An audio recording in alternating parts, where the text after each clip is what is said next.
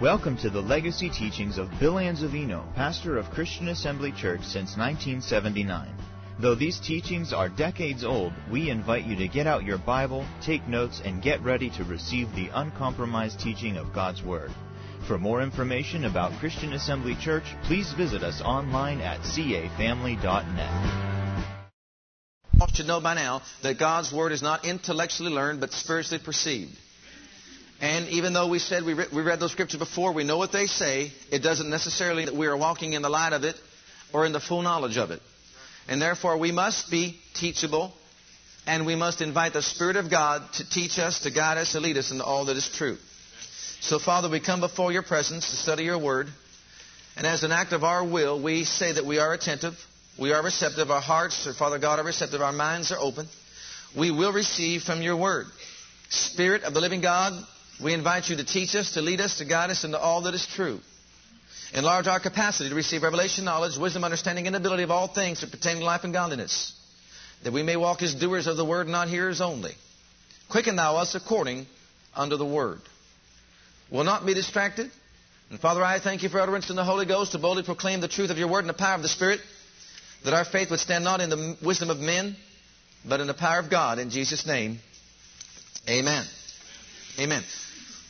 And when he had called the people unto him, with his disciples also, he said unto them, Whosoever will come after me, let him deny himself, take up his cross, and follow me. For whosoever will save his life shall lose it. Whosoever shall lose his life for my sake and the gospel's, the same shall save it. For what shall it profit a man if he shall gain the whole world and lose his own soul? Or what shall a man give in exchange for his soul?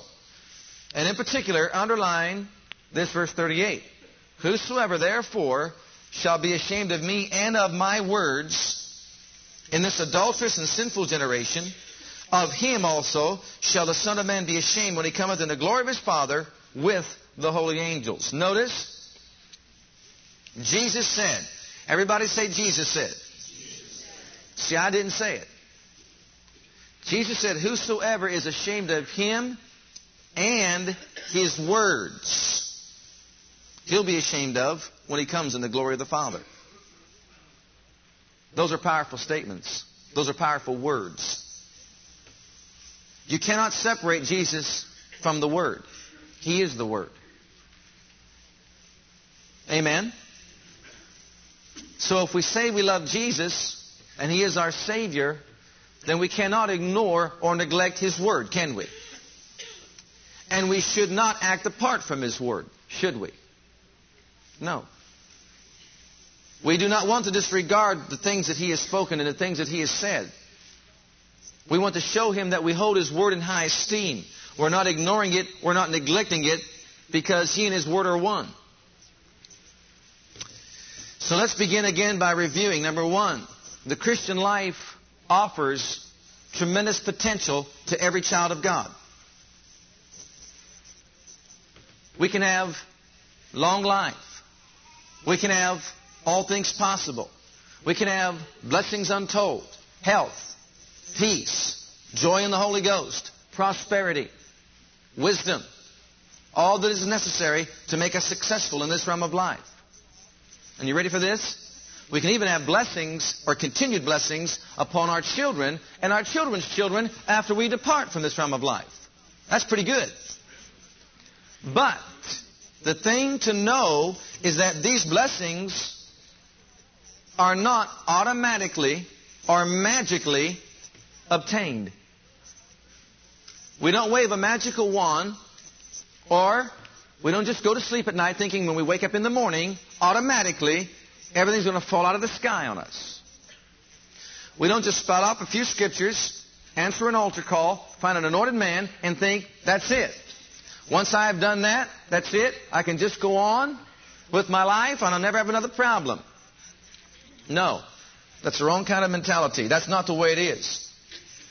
These blessings of God are experienced in reality or obtained when the heart of a man cries out after reality with God. If the heart of the man is not crying out, there'll be no reality. Even though we've been born again, that's not enough. Thank God we got in that way. But the things of God are not obtained through slothfulness or laziness. And change will never take place in our lives by being lazy. It'll never happen. We must be diligent. We must be tenacious. And we must be zealous and put forth all kinds of effort and energy if we are going to achieve God's best for our lives. We made that clear.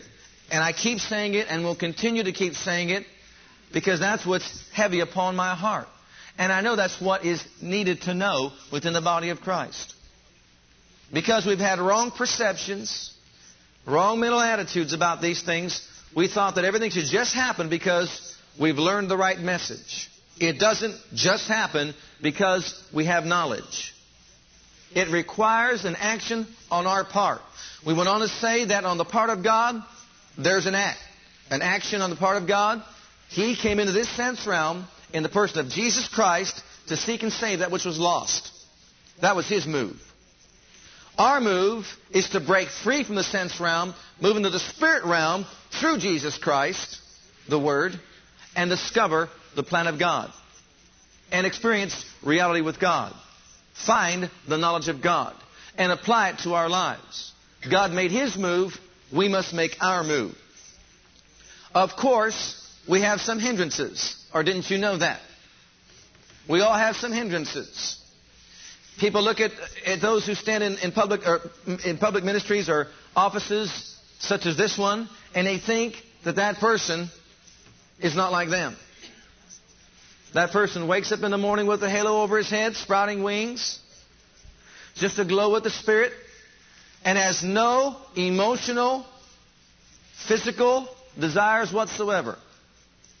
Everything is tuned in and tuned up spiritually for that person. He doesn't hurt, doesn't even have to eat, drink, or use the bathroom in the morning. Let's get down to brass tacks. If you pinch him, he doesn't hurt. He's perfect.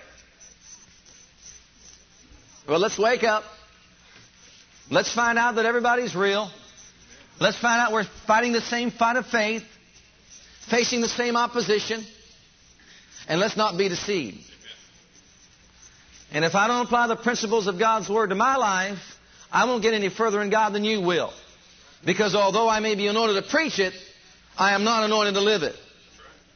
I must live it by faith like you must live it by faith. Otherwise, we'll both be in the same boat.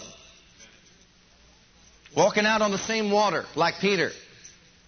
And if we get our eyes off the Word of God, whether the name's Peter or Bill, or Mary or Joe, it doesn't matter. You're going to sink. But you keep your focus on the Word of the living God, and you won't sink. Not on man, but on God. Well, we said that this move in God involves two things in particular. Number one, self-denial. Deny yourself, take up your cross, and follow me. And number two, it involves a proper attitude towards the Word of God. A proper attitude towards the Word of God. In verse 38.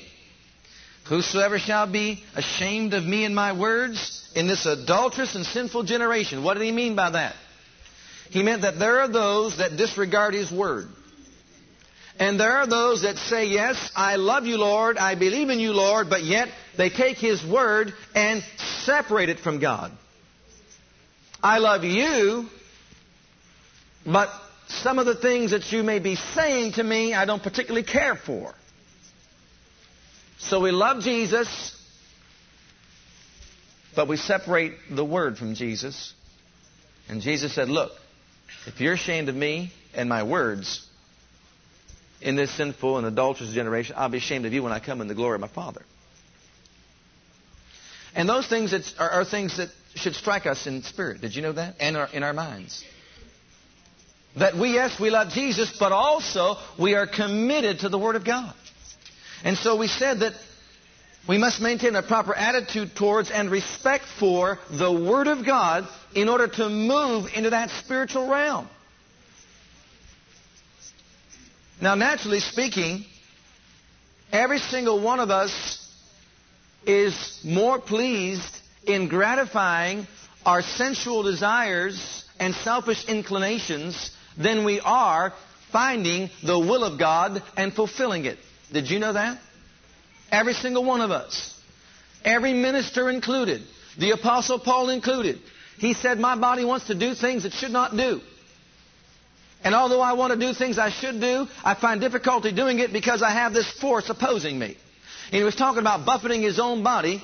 He's talking about his emotional desires that wanted him to make decisions apart from the Word of God. Did you know that? Romans chapter 7, he talks about the warfare that he had with his own body. His own physical and emotional makeup. What did he say? The things that I want to do, I don't do. The things I should do, I don't do. The things that I don't want to do, I do. And he cried out, who shall deliver me from the body of this death? And in Roman times, that's talking about an individual who murdered somebody, who had that body tied to his own body, wrapped together, tied face to face, until that body decayed and killed him. What a horrible way to die. But that's what they did. And what Paul was saying, we're just like him. Here we are walking around and we're tied to a dead body. Your body doesn't want to serve God any more than mine does. Did you know that? Your body doesn't want to pray any more than mine does. You ready for this one? Your body doesn't want to be refined any more than mine does. It doesn't want to be purified. It doesn't want to experience change in character or personality or conduct any more than mine does. It wants to have a right to get angry and hurt people. It wants to have the right to have its own way. It wants to be catered to, selfish, self-centered, and self-willed so I can get my way. Come on, say amen or oh me. I heard more oh me's than amens. That's just human nature. It's the way we are. That's why Jesus said it takes self-denial. If we want to grow in God, if we want to move in God, I'm going to tell you something, beloved. It cannot be done without self-denial. It cannot possibly be done without self-denial. Growth does not take place during sleep, spiritually speaking. I know in the day in which we live with all these modern advances and technological advances and all that, we want to go to bed at night, put tapes on, and just grow in God. Why, you old lazy thing, you. I know why you want to do it at night. Because you want to play during the day. Come on. Come on. I heard another oh me. Human nature. It's the way we are. It's the way the human part of us is. Something that can happen without any effort, without any energy, without me doing anything except going to bed at night, pushing on a tape. Make me better in God, if that'll work. No, beloved. It takes a conscious effort on our part. Growth does not take place during sleep, and change will never take place during sleep. We're going to stay the same way for the next 20 years as a Christian if we don't do anything about changing. Did you know that? Unless we are affected in spirit enough to know that we must change, we won't change. And you won't get any further in God. It doesn't matter how many seminars you go to, how many crusades you go to, how many meetings you attend, how much knowledge you obtain and possess. I'm telling you, beloved, I know for a fact, unless we begin to cry out of the depth of our being and do something about denying ourselves the right to be selfish, self-centered, and self-willed, take up our cross and follow the will of God for our lives, we are not going to change. Unless we do something about the ugly part of us in our outward man, it's not going to change. Unless we do something about the part of us that makes us unattractive to God and the people around us, we are not going to change. And you know what? We could even be so deluded and deceived that we don't even know that there's a part of us that offends people. Are you ready to grow? Remember that time you got on your knees before God and said, Lord, I want to decrease that you may increase? Do you know what you're asking for? Do you know what you're asking for? Have you ever heard of the expression, no pain, no gain? Do you know what you're asking for? Now, I know this isn't a popular message, and I realize that we want to have our ears tickled. I know we want to shout, hoop, and holler and everything else. And, beloved, I also know this. A lot of that is emotionalism. A lot of that does not produce spirituality. If we want to become spiritual, we're going to have to become serious. Did you know that? Absolutely. And also, we're going to have to maintain a steadfast look in the Word of God and find the glory of God and find out how we should be. And then you know what? Make a commitment to change so that we can be what He wants us to be. Now, brother, don't you preach that we are complete in Him already? Yes, that's a spiritual truth. God said, work it out. Work out your own salvation in fear and trembling. In other words, don't just let it be a technical, legal truth. Make it a vital reality. It's on the inside of you. Well, let it produce through your soul and body. That's what He's talking about. Every single one of us. I want you to turn with me, if you would, please, to 2 Corinthians 7:1 so that we can continue. And as we turn here, I want us to make note once again. Our conflict, our biggest battle and conflict is not with the devil. The biggest hindrance to our spiritual growth and development is ourselves. Ourselves. Myself. Yourself. Your flesh. My flesh. The spirit wars against the flesh. The flesh wars against the spirit. There's no harmony there. And there's a battle taking place for the mind. If the body can, through the unrenewed mind, hold the spirit in bondage, we're not going to act any differently than before we got saved. But if the spirit of the man that's been recreated can teach the mind the Word of God, and the mind be renewed, then the spirit man that's been recreated through the renewed mind will control the body and keep it in check. And that's why Paul says, daily I have to buffet myself, because every single day there's a tendency for me to go back and drift away from God if I obey the dictates of my flesh. So he says, I'm not one that's running a race to lose. I'm not fighting and just beating the air. I'm not shadow boxing. I want to obtain the prize, and I know what I have to do. I know that any runner has got to go through a rigorous training. I know that any boxer must maintain himself physically, or he's going to get beat. And it doesn't matter what the person's name is. Well, we found that out recently, didn't we? Your name could be Mike Tyson, but it doesn't mean you can't be beat. Can you say amen? It doesn't matter who we are. The thing to realize, beloved, is that this is not a game we're playing. We're not living in this world viewing it as a playground. It is a battleground. And we have opposing forces wanting to target our lives to destroy us and bring destruction to everything we hold dear in life. And we have to realize that the forces against us, yes, the devil, also the spirit of the world or of this age, and also the flesh. But the one most difficult to contend with is the flesh, because it's a part of our makeup. It's a part of our being. And it's not been dealt with yet spiritually. Redemption has not affected our body as of yet. And so for that reason, we've got to do something. The Bible says, mortify your bodily members upon this earth. See, that's a command given to us as believers. We've got to do something, otherwise we're not going to change.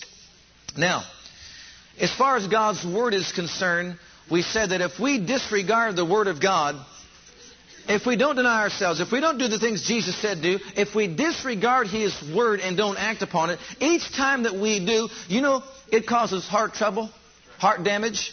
It causes the heart of a man to drift further away from God. Did you know that? David was a man after God's own heart. But probably through neglect, or, make note of this, number one way, through neglect, or number two, making decisions based on emotional or physical desires. Those two ways. Number one, through neglect, or making decisions, wrong decisions based on emotional or physical desires,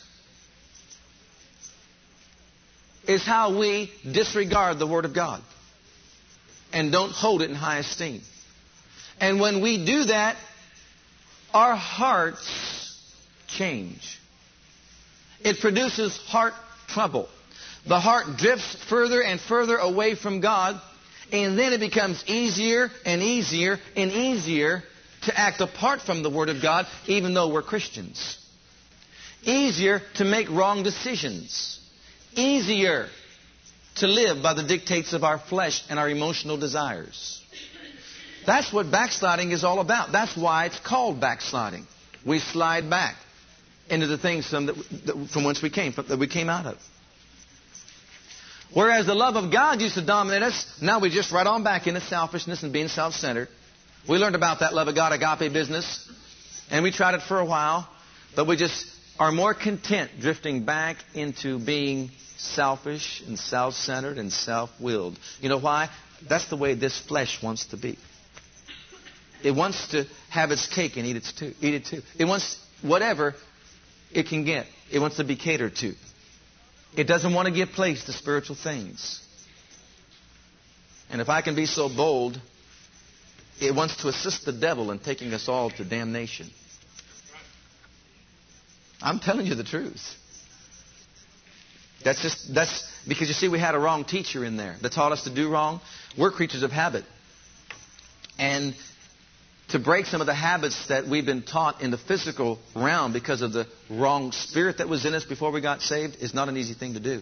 Some things will happen instantaneously, but not all things. And that's why I want us to see this scripture in 2 Corinthians chapter 7 and verse 1.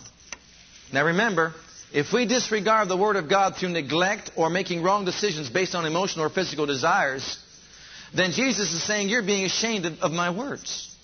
And since He also said, if a man loves me or my Father, he will keep my words and my commandments, what's He implying? That if we don't keep His word and commandment, then we're not really showing that we love Him. If we love Him, we'll do His word. If we love Him, we'll keep His commandment. If we keep His commandment, it shows we love Him. If we keep His word, it shows we love Him. 2 Corinthians 7:1, remember this now. Having therefore these precious promises, dearly beloved, let us cleanse ourselves from all filthiness of the flesh and spirit, perfecting holiness in the fear of God. No one is exempt from this scripture. Regardless of our attitude, our thinking, our desires, whatever we want, our motivation, no one is exempt. Not only at the sound of my voice, but in the body of Christ everywhere from this scripture. And what he is saying here is, every single child of God should be actively involved in cleansing himself from all filthiness of the flesh and spirit and perfecting holiness in the fear of God. Why? Because those things that he calls filthiness of the flesh and spirit are the things that make us unattractive to God Himself and also to those that are around us. Yes, in Christ we are complete. By the blood of the Lamb we are complete. But we're talking, beloved, about things that we do in the body that are displeasing to God. And there's going to come a day that we're all going to be tried as by fire. What God is saying to us is this.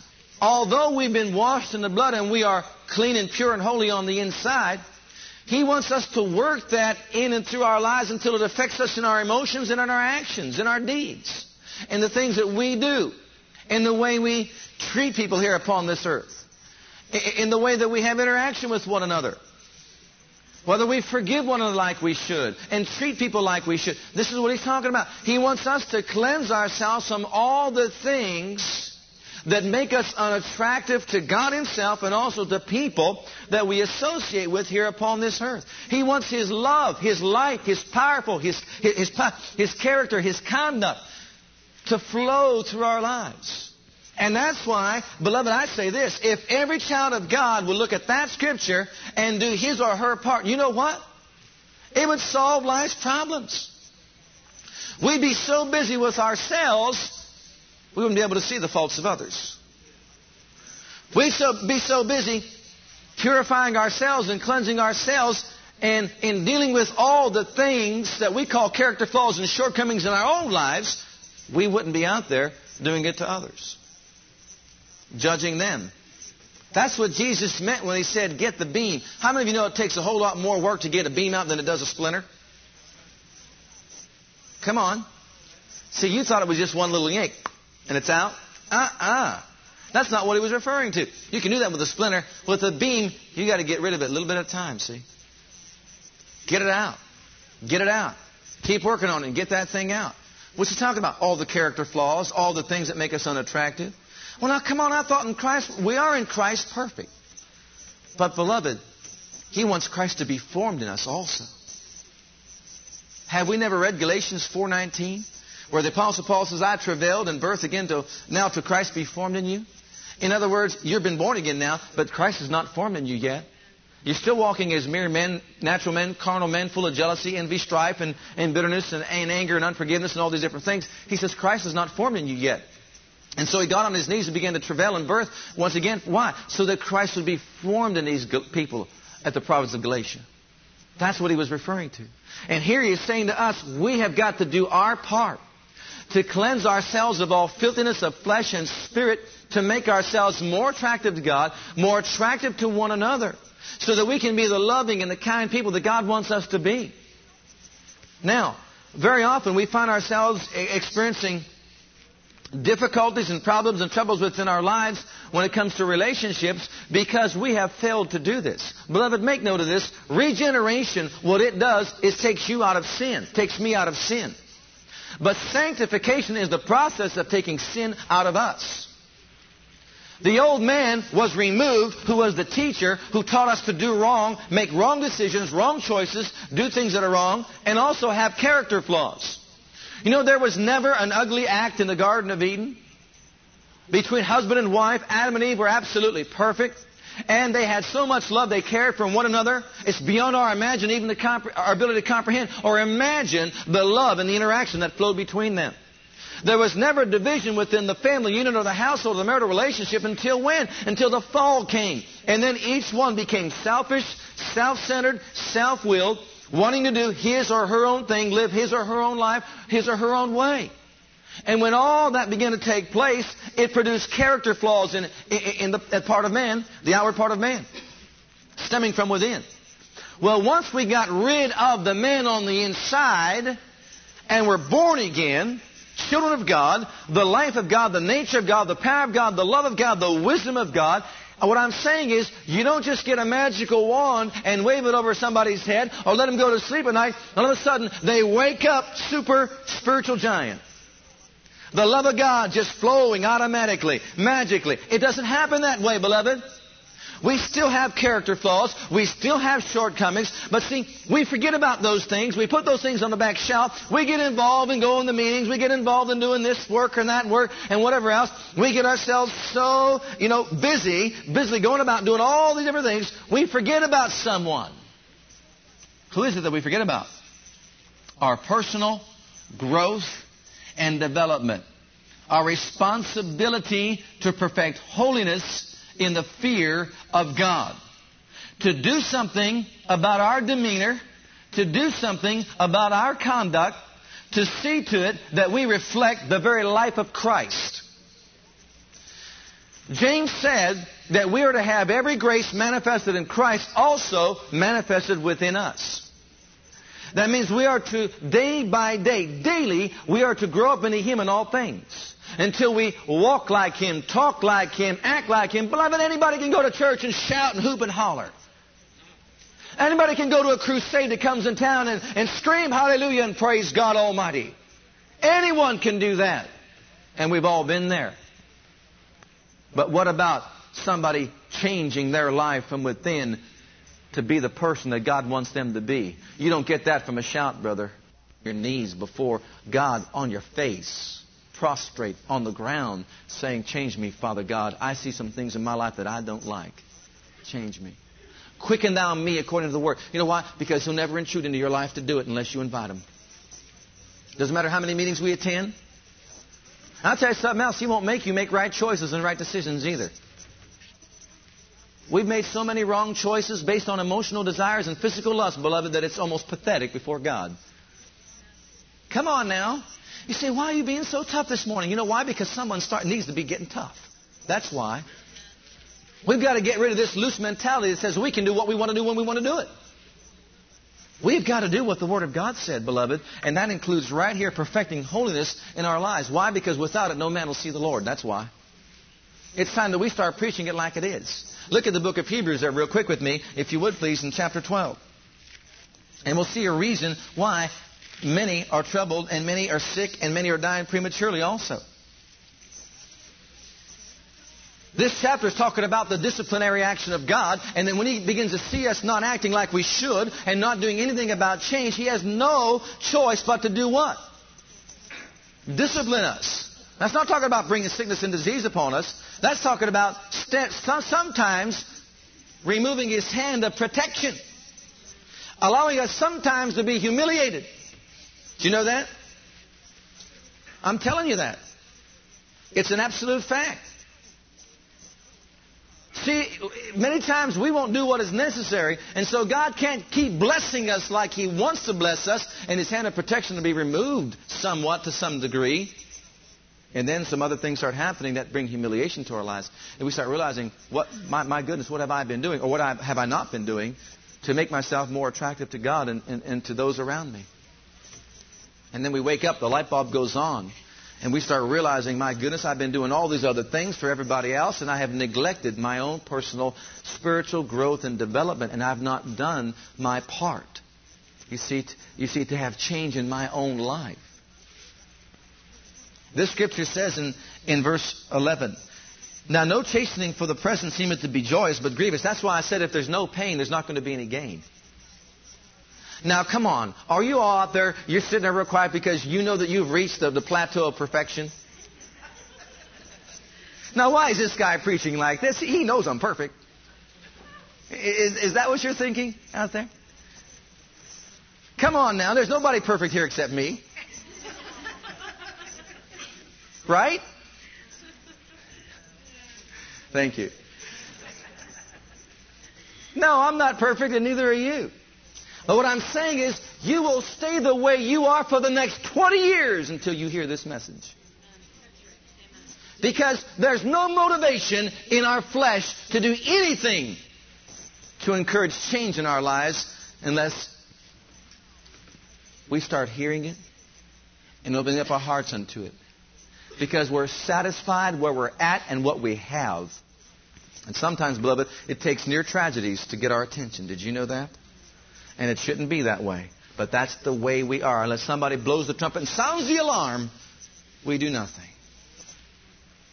So listen, it's not joyous. Nevertheless, afterward it yields the peaceable fruit of righteousness unto them which are exercised thereby.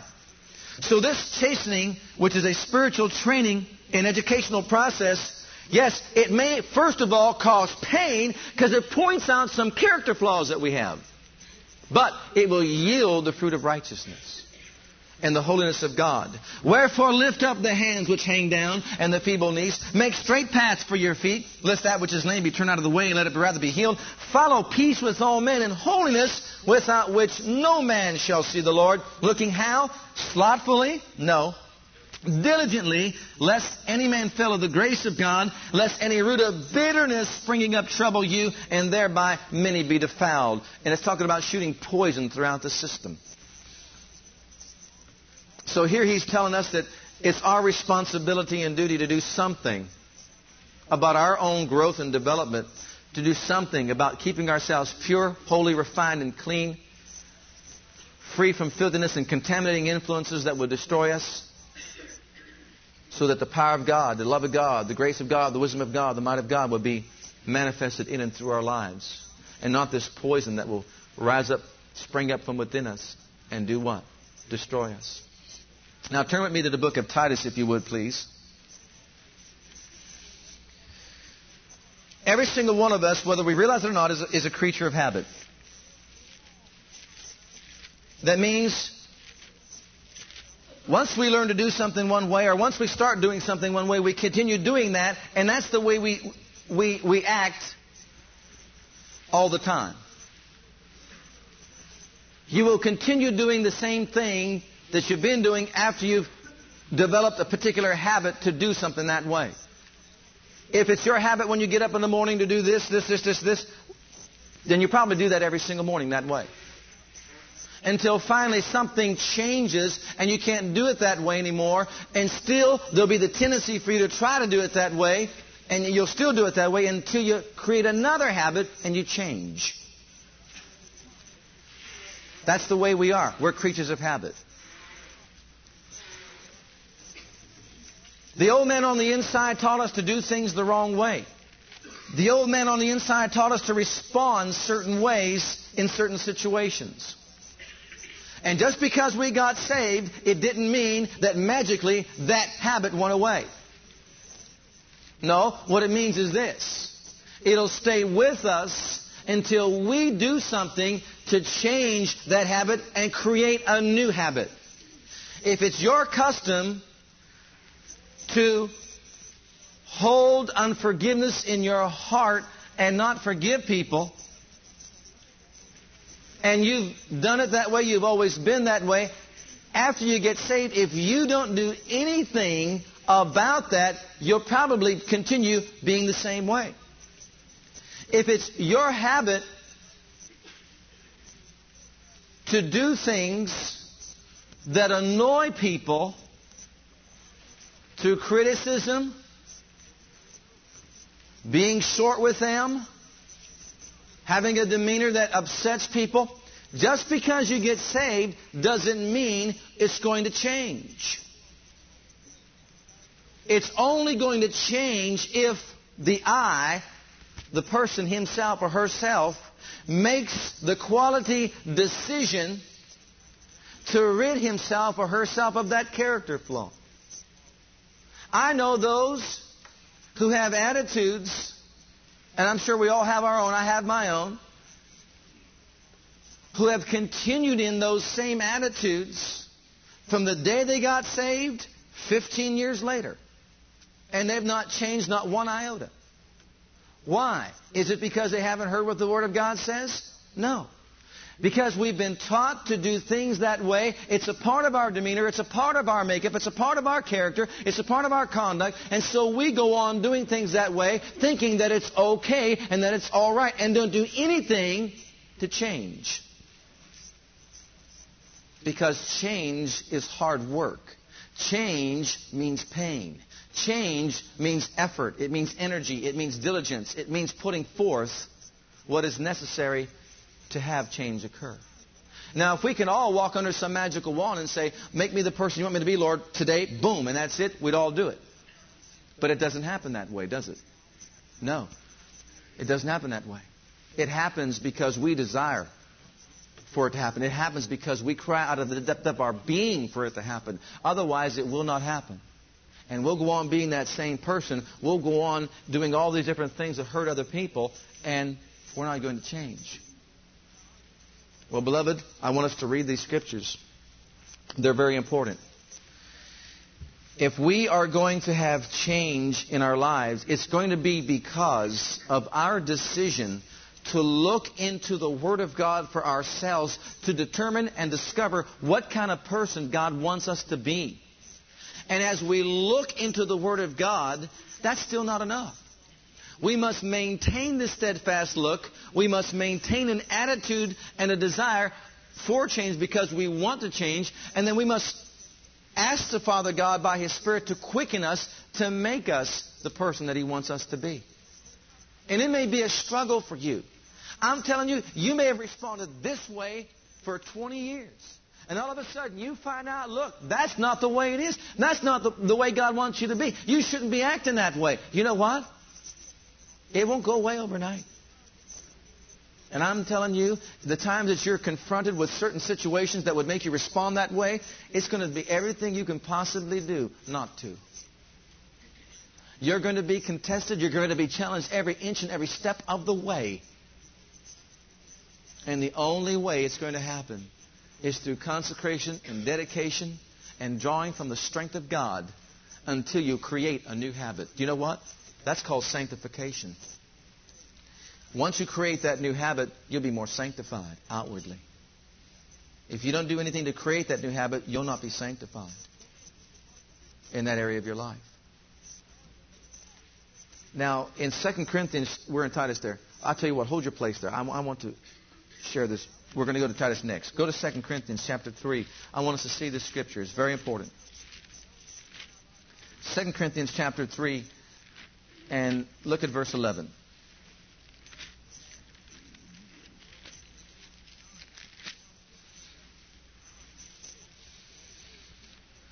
For that which is done away was glorious, much more that which remaineth is glorious. Seeing then that we have such a hope, we use great plainness of speech, and not as Moses, which put a veil over his face, that the children of Israel could not steadfastly look to the end of that which is abolished, but their minds were blinded. Notice, their minds were blinded. One translation says their minds, they were hard and calloused. Their minds grew hard and calloused. Their minds were blinded. For until this day there remaineth the same veil taken away in the reading of the Old Testament, which veil is done away in Christ. But even unto this day, when Moses is read, the veil is upon their hearts. Nevertheless, when it shall turn to the Lord, the veil shall be taken away. Now the Lord is that Spirit, and where the Spirit of the Lord is, there is liberty. But we all, with open face, beholding as in a glass the glory of the Lord, are changed into the same image from glory to glory, even as by the Spirit of the Lord. Now, beloved, let's take that. I understand what it's saying. It's talking about the two covenants, but let's look at it this way also. When it comes to our own demeanor and conduct, you know, our minds are just as blind and hardened and calloused to ourselves and the way we are. We think everything is all right, but unless we line ourselves up to the Word of God, we're really not going to know. Just as their minds were hardened and callous and they could not see what God wanted them to see, our minds become callous and hardened, and we can't see the things about our lives that prevent us from being more attractive to God and people around us. And unless we do something that He said here, when they turn to the Lord, the veil will be removed. It's only when we turn ourselves to the Lord and say, expose, put the floodlight on me. Expose to me all the character flaws, all the shortcomings, all the things I need to change in my life to make me more attractive to you and those around me. Now, you can either do it that way or you can just ask your husband or wife.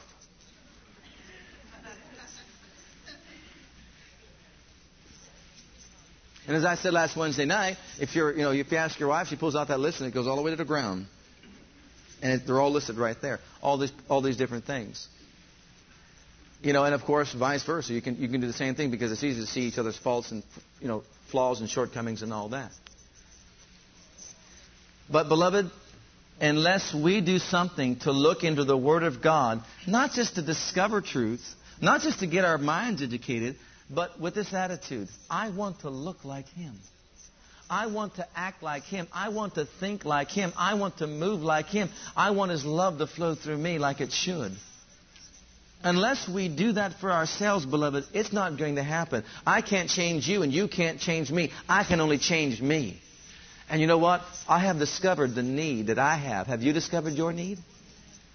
I mean this. Are you serious with God? Have you discovered your need to become more attractive to the Father and also to those that are around you? If you haven't, turn to the Lord. You'll find out that need is there in your life also. Amen. Go to Titus now, real quick. In Titus chapter 2 and verse 1, this is exactly what Paul was saying to Titus to teach people and talk to people about. In verse 1, it says, But speak thou the things which become a sound doctrine, that the aged men be sober, grave, temperate, sound in faith, charity, and in patience. Another translation from the Living Bible says this, verse 1, But as for you, speak up for the right living that goes along with true Christianity. Speak up for the right living that goes along with true Christianity. You know what, beloved? We live in an age right now that we've got to start speaking up for the right living that goes along with true Christianity. And I'm talking about starting right here. Every one of us needs to speak up for the right living. How many of you know that right living goes along with true Christianity? And that we've got to be concerned about making right choices and right decisions based upon the Word of God, not upon our own emotional lusts and desires. We've got to start doing something about looking into the Word of God, the glory of God to be revealed, so that we can be changed to be the people He wants us to be, to live the way He wants us to live. We don't set the standards and we don't make the rules. We want to be the way He wants us to be, not the way we want to be. Now, I want you to see something here. There are 6 things in verse 2. We're just going to pull this out right real quick here and talk about aged men. He's talking about those that are seasoned in the Lord, those that are mature in God. If you're a young person out there, or if you're young in the Lord, I want you to get a hold of this, because here's what he's saying. A person who is mature in God will grow and become this type of a person. You can sit out there and say, but brother, I am 40 years in the Lord. You know what? I can say also this. You can be 40 years in the Lord and not grow at all. And you can be the same as you were 40 years ago, with the same demeanor and the same conduct. You say, that's heavy, that's hard. I know it is. But that's what is needed to get us to wake up. Did you know that? To really get us to wake up. Being in Christ is not going to sleep, rising up and going to sleep, thinking something's going to happen to our lives to experience change. It's not going to happen. It's only when this heart begins to cry out. Look at the 6 things. Number 1, sober. Number 2, grave. Number 3, temperate. Those first 3 deal with the person's demeanor. The last 3, sound in. Sound in. Sound in what? Faith, charity, and patience. They deal with the conduct. The first 3 with the demeanor, the last 3 with the conduct. He's telling them, now look, you speak up for right living that goes along with true Christianity, and you tell those that are mature, the aged, those that are older in the Lord, that they should be people, number 1, that are sober, grave, temperate, sound in faith, charity, and patience. From the Living Bible, it says it this way. Teach the older men to be serious and unruffled, sensible and knowing and believing the truth, and doing everything with love and patience. In other words, the mature saint should have a demeanor that is serious, sober, sensible, dignified, and discreet. And their faith should be unmovable, their love unhinderable, and their patience inexhaustible. That's what he's saying. And if we have not achieved that after 40 years of being in the Lord, do you know what? We've been sleeping for 40 years in Christ. Come on now, say amen or oh me. I don't want to be asleep for 40 years in Christ. Thank God we can awake to righteousness, as the Bible says, and sin not. We can wake up. We can find out that God wants us to change. And that we should change because we love Him. Now, beloved, if there are problems and troubles that we encounter in our relationships with people, you can trace it all back to this. In a marital relationship, in a family relationship, in a work-related relationship, in a church-related relationship, you know what the problem is? Everyone has his or her own character flaw, and nobody wants to do anything about it. Well, I don't like the way Sister Mary does this, and I don't like the way Sister so-and-so does it. And you know about Brother so. No one wants to do anything about the way they present themselves to people. And it starts with the individual, and it goes, like I said, through a marital relationship, through the children, and right on and right on and right on. And work-related relationships, people think that it's all the company that I work for. You know, if we change our demeanor, for the most part, and if we do something about our conduct, we'd be able to get along with people, and people be able to get along with us. Now, I know that there are those that you just can't get along with, but the Bible says as much as we possibly can, we're supposed to get along with all people that we associate with in this realm of life. Isn't that true? Why is it then that church people can't get along? Everybody's envious of the other one. Everybody's jealous of the other one, talks about the other one, and all that. You know what? Well, we're going to meddle a little bit. We've got to start doing something about this little thing called the tongue that gets us in more trouble and hot water than anything else. And no, I'm not starting with you. I'm starting right here. Every single one of us. Misuse of our tongue. Not doing anything to change, to see to it that we speak words of life and faith and of love and of power and of might. Now, come on, are you with me? Or are you one of those who want to say, I don't want to get involved in all this, anything that takes a little bit of work and energy and effort?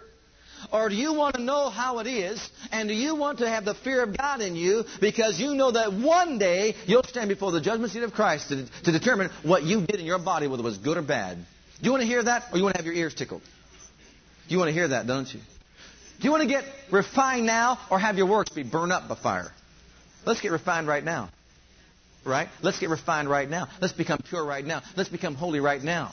Let's start operating in it right now. That way when that day comes, thank God, we won't have to be tried as a fire and just be saved just by fire and everything else burned up. Well, if you're out there and you're ready for change in your life, God's formula for change is found in 2 Chronicles 7:14. It says, if my people, which are called by my name, would humble themselves and pray. There is no change without humility. There is no change without prayer. There is no change without seeking His face and turning from our ways. Mark it right down. Mark it right down. If you're having problems in your marriage, if you're having problems in your family, if you're having problems with people and relationships, don't think you've got to change them. You've got to change you. You have got to change you. You've got to change self. I've got to change me. I've got to do something about me. This person right here. I've got to change me. You've got to change you. And that's the way it works. I have got to humble myself, and I have got to pray. I have got to seek His face. I have got to turn from doing things my own way. Now, the key is this. If we can get everyone to do that, can you see how God would then bring healing and restoration to the lives of people? If He can get us to stop pointing out everybody else's faults and flaws and character flaws and shortcomings and all that, and just look at ourselves and start saying, what I'm going to choose to do in my life is to become the person God wants me to be. I'm going to be a person totally dedicated to and committed to walking in the divine love of God. I'm going to let God's love shine through my life in such a way. I'm going to be the person that's committed to that in such a way that Jesus Christ Himself is actually flowing through my life. That's what I'm going to do. Can you imagine if that person, whether it's your wife or your husband or your children, if they all say the same thing, can you imagine what the result of that would be? What would it be? There'd be harmony. There'd be peace. There'd be love. There'd be power, beloved. There'd be glory. There'd be heaven on earth. Absolutely. Can you imagine what church services would be like if all the people came together with that same demeanor, with that same conduct, strong in those different areas? Beloved, the need is there for me to change and for all of us to change, but it will not occur until, first of all, we begin to humble ourselves and pray. It's in those times of humility and prayer that even some things are exposed to us that need to be dealt with in our lives. There are blessings of God that are being withheld or not being able to be made manifest because many are not committed to the change that would produce the blessing and the result that we would want. But when we make a decision to commit ourselves to change, I'm telling you, you want to start doing something, you'll get busy for God right there. You'll get so caught up and so involved in doing what is necessary to make you be the person God wants you to be, you won't find fault with those that are around you. And then once you start to become refined, you know what else you'll do? You'll encourage others to become more refined and purified and more holy before God. Amen. Beloved, are you with me on this? Or as I said, or do you want your ears tickled? Are you with me on this? Are you committed to change? I'll tell you something. We committed ourselves to Christ when we got saved. And you know what? That was a lifetime commitment. I'm going to say that again. When we got saved from eternal damnation, did we not? But you know what? When we got saved, we made a lifetime commitment. Not to stay the same way that I was. No, but to put on the new life in Christ. Not to want what I want, but to deny myself. Did you know that? When we gave our lives to Christ, it wasn't just a conversion that says, now that I'm saved, I'm on my way to heaven, and thank God Almighty, hallelujah, I'll do anything I want to do now. No. We committed our lives. How many know that Christ wants lives? Not just empty words, but lives. I gave my life to Him. You gave your life to Him. And that means you're committed to Him, and that means we're committed to change. And we should be busy changing. We should be busy looking into that mirror of God's Word to find out where I can change and be a better person in Christ. And beloved, if we'll do that, God will accommodate us. I'm telling you, if we'll humble ourselves, if we'll pray, if we'll seek His face and turn from doing things as we are prompted by our emotional desires and physical lusts, you know what He said He'll do? He will hear from heaven. He will forgive our shortcomings and flaws and faults and failures. And He says, I'll bring healing and restoration to your land. And I know for a fact that that's the way it is. We don't have any magical wands. But I know for a fact that if we have that kind of dedication, consecration, and commitment to God, things will happen. We've got to break free and break loose from the spirit of this age that says, just act according to your physical desires and do whatever you want to do. Don't look at any situation as being hopeless and a situation that can't be changed. It can if a person is committed. And beloved, let's be the committed ones today. Are you committed today? I know I am. Let's stand to our feet before God. Thank you for listening to our legacy teachings. We pray today's message has a profound impact upon your life and your ministry. I want you to know that God loves you, has a great plan for your life. But if you've never made Jesus Christ Lord and Savior of your life, I'd like to invite you to do that right now. Just pray this simple prayer right after me. Just say, Heavenly Father, I come to you just as I am. And I believe with all my heart that Jesus died for my sins and was raised from the dead for me. I open the door of my heart. I call upon the name of the Lord. Lord Jesus, come into my heart now. I receive you and accept you as my personal Savior and Lord. If you prayed that prayer with me, you're a child of God right now, and I encourage you to get into a good Bible-based church where you can learn to grow in your Christian faith and experience. God bless.